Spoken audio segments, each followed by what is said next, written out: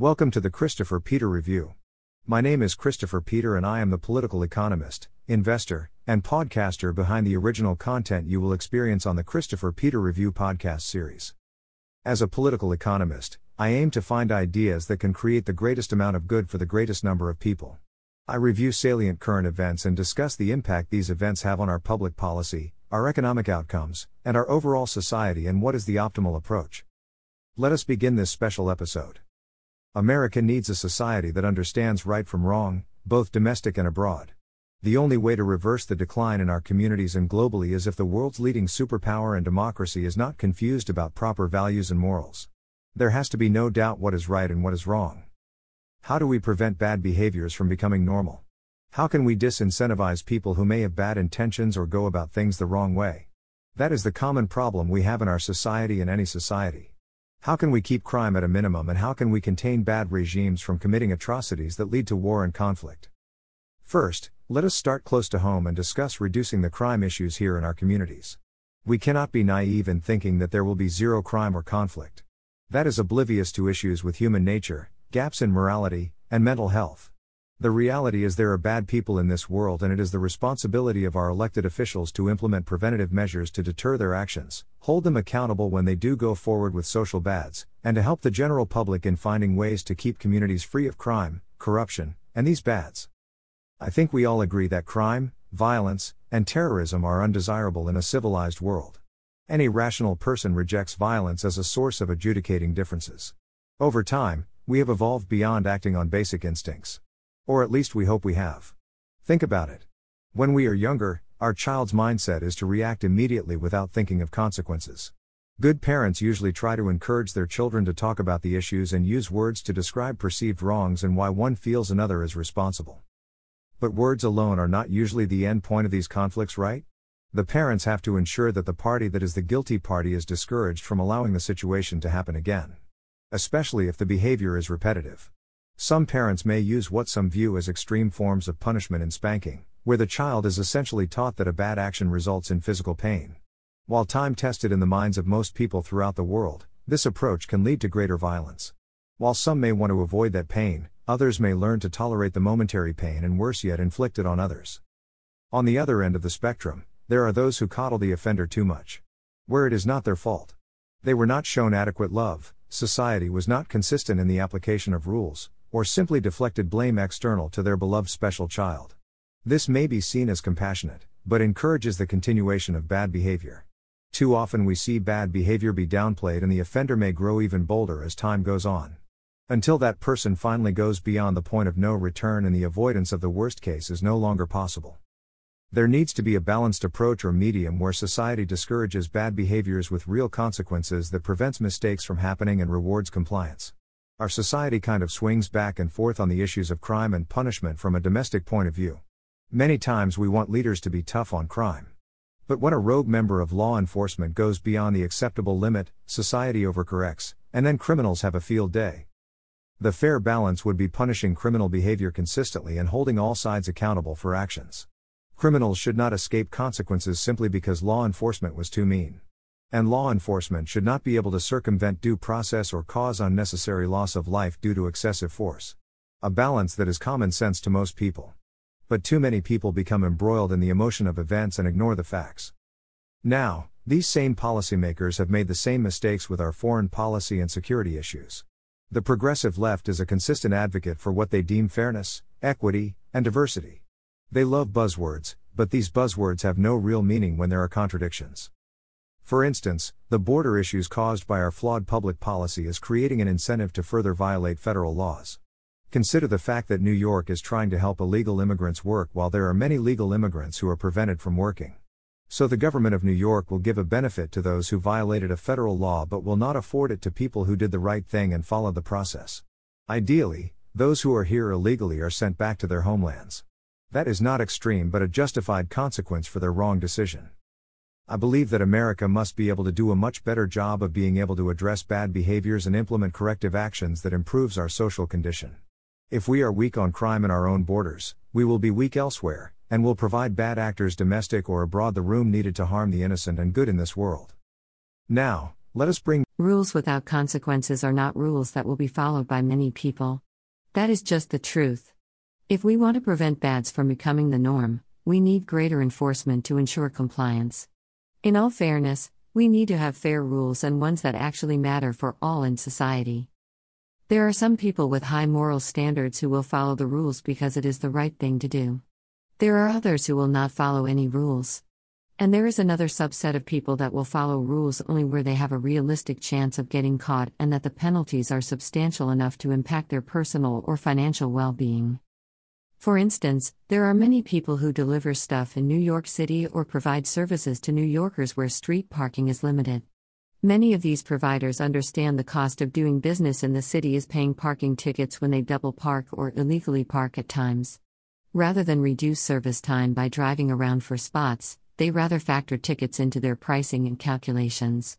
Now, the response could be booting these vehicles, increasing tickets and enacting price ceilings, or suspending business licenses related to violations. Or you could just take the revenue and decide whether the violation is really impacting society. Enforcement is essential with compliance with the important laws and regulations. There are many rules that are not truly costly to society. There are others where violations have greater consequences to the well-being of a community, society, and our economy. These are the rules that must be enforced. Lax enforcement has consequences. As we have spoken about many times, there are economic consequences such as loss of business and jobs. Loss of taxpayers as residents with the ability to relocate will leave. Quality of government services will decline as funding drops. The dreaded doom loop. The troubling trend is that policymakers seem confused on who are the good and bad in society. They are affording rule breakers benefits while demonizing people who actually contribute to society and our future. There is a loss of perspective that will only create more chaos and social bads because it is being rewarded, not punished. Jennifer into the discussion. Now, let us transition to the topic that is top of mind to most in our society and the world community. The world is at war on multiple fronts and America is struggling to handle multiple crises at the same time.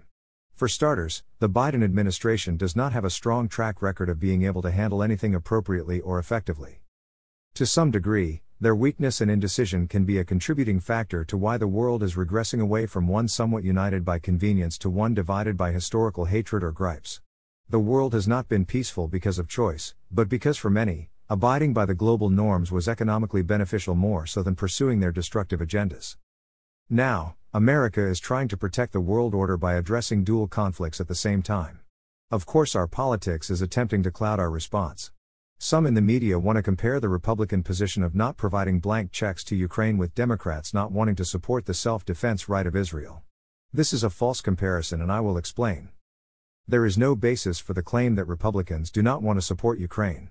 Rather, there is a legitimate question of how the funds and armaments are being used and what is the long-term strategy. The war is a prolonged one and seems to be at the point of a stalemate. As some have reported, it is somewhat rare that the United States provides aid to a nation without any strings attached. But Ukraine did not know who to trust, so it had been receiving the aid without much consultation. Both parties have been consistent in the fact that Russia needs to be defeated and is the guilty party. That has been consistent. On the other hand, the Democrats have no justification for opposing the aid to Israel, who is defending itself against a terrorist organization who pretends to be a political organization. Some Democrats are going as far as spewing rhetoric where they are sympathizing with terrorist supporters.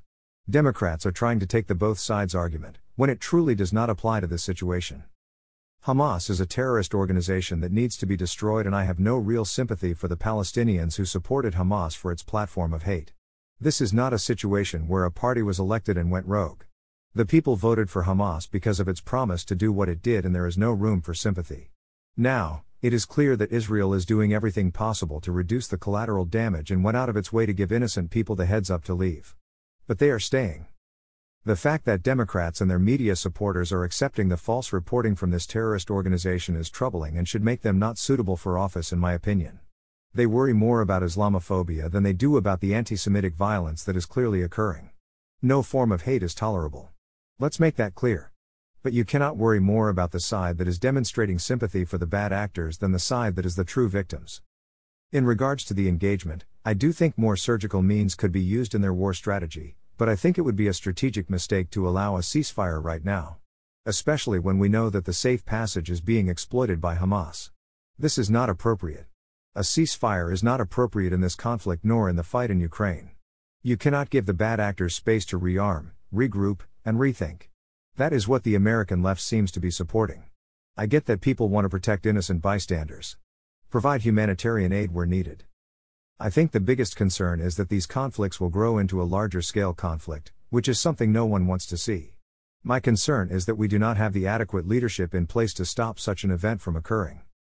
I know some will say this is not the time to criticize our leaders, but I think the ongoing record of incompetence is concerning to a point that we need to make sure they are held to account on a daily basis. One could argue that this would not be even an issue if it were not due to their weakness and miscalculations. We need to stop appeasing the bad actors. Not sure why there are people wanting to give any kind of funding to dangerous rogue regimes like Iran. There is no doubt that any funds received will be used for terrorism. They are not even denying it. But our leadership is making the claim that it will not be used. We already see that humanitarian aid that has been brought into Gaza is being used for the fighters, not the people. So we really need to update our thinking. If we cannot ensure that the funds are going to where it is needed and not funding the bad actors, then we need to withhold funds. The world is fracturing because of the weakness of our president and his administration's foreign policy. Turns out foreign policy is less effective if it is solely reactionary and not at all proactive and predictive. We must consider that we went from a situation where Arab nations were agreeing to accept Israel as a regional party in dealings under the Trump administration to one of war. That is something we cannot turn a blind eye to. While there has been a consistent level of anti-Semitic and anti-Christian hate from the Middle East, there was some progress to a degree in forming a basis where Arabs could work with Jews on economic and trade. But that is lost to some degree as some of these Arab nations are unsure of what will happen as Iran is provoking terror, as it always has done. Strategic mistakes like not taking the Russian threat as serious as it should have been. Allowing the Taliban to retake Afghanistan. Giving Iran billions of dollars days before it approves and coordinates the atrocities that took place in Israel. These are all catastrophic failures in our foreign policy by a president whose party obsesses about America's reputation on the world stage. What do they think of our reputation now? Turns out our reputation is not so good. From a recent Wall Street Journal report, the world is not just divided by our political differences. But the divide is impacting how the world trades. Globalization is now back to regionalization, as the world is breaking apart and separating into predictable corners. The old sentiment that nations that trade together will be less likely to engage militarily is starting to be a thing of the past. America is doing less trade with emerging markets as these nations are turning to China and Russia because there are no political strings attached. America is being pushed aside, and that is a dangerous trend. We must find ways to ensure that the good shines and the bad are contained, both at home and abroad. Thank you, Jennifer.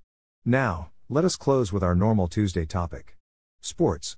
The NBA started its own version of an in-season tournament, gleaning from global soccer with its Champions Leagues competition. There is a critical difference between the two. In European soccer, the in-season Champions League tournament allows the best from multiple leagues to compete against each other in an elite competition. The NBA is simply competing against itself, which is kind of pointless without global teams.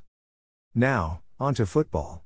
The Pittsburgh Steelers may lack talent in comparison to others. But I truly believe they have greater heart and coaching quality than many teams in the league. They win games where their offense is outplayed. Their defense is outplayed. But they win the big moments. They make plays when needed and rise to the occasion when appropriate. In my opinion, the biggest game of the week was the matchup between my Philadelphia Eagles and the Dallas Cowboys, which was a great game. The game was another close one that unfortunately gives both sides an argument that if one or two plays went differently, the outcome would have been different. And in this game, there were two clear moments where a mere inch seen on replay changed outcomes of scoring plays. But the Eagles continue to show that they can still not play up to expectations and come out with a victory and control a game. Although, they almost gave the game away at the very end. To his credit, Dak Prescott played really well in a meaningful game.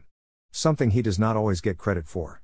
Compared to the game against the Niners, he did not turn the ball over. But the Eagles and Cowboys have more familiarity with each other than they each have with San Fran. There still is one more matchup in a few weeks in Dallas.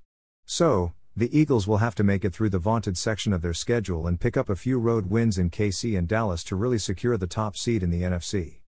While some Cowboys backers want to point out how close they were, The reality is that Eagles games are like that this year, where the Eagles control the game but sometimes let the opponents close the margin, but they still cover. Eagles fans have to appreciate the toughness of our quarterback Jalen Hurts, who is playing through a bone bruise in his knee. He played well in this game. The Eagles' next opponent is the Super Bowl rematch in 2 weeks against the Kansas City Chiefs, who were in Germany against their former star wide receiver. The Chiefs won against the Miami Dolphins and Tyreek Hill in a game that was not as close as the final score showed. The defending champs ran out to a 3-touchdown lead, one of which was a gift from Hill. The Dolphins scored twice in the second half but came up short in their opportunities in the end. Now the Chiefs and Eagles head into their byes and will face off in Arrowhead on Monday night in 2 weeks. For this week, the Eagles continue to sit atop of record count. But, style-wise, teams like the Ravens and Bengals are showing that their form may make them threats to the Chiefs in the AFC. Thank you for experiencing this special content on the Christopher Peter Review. Please continue to visit daily for more content. Thank you and talk to you tomorrow.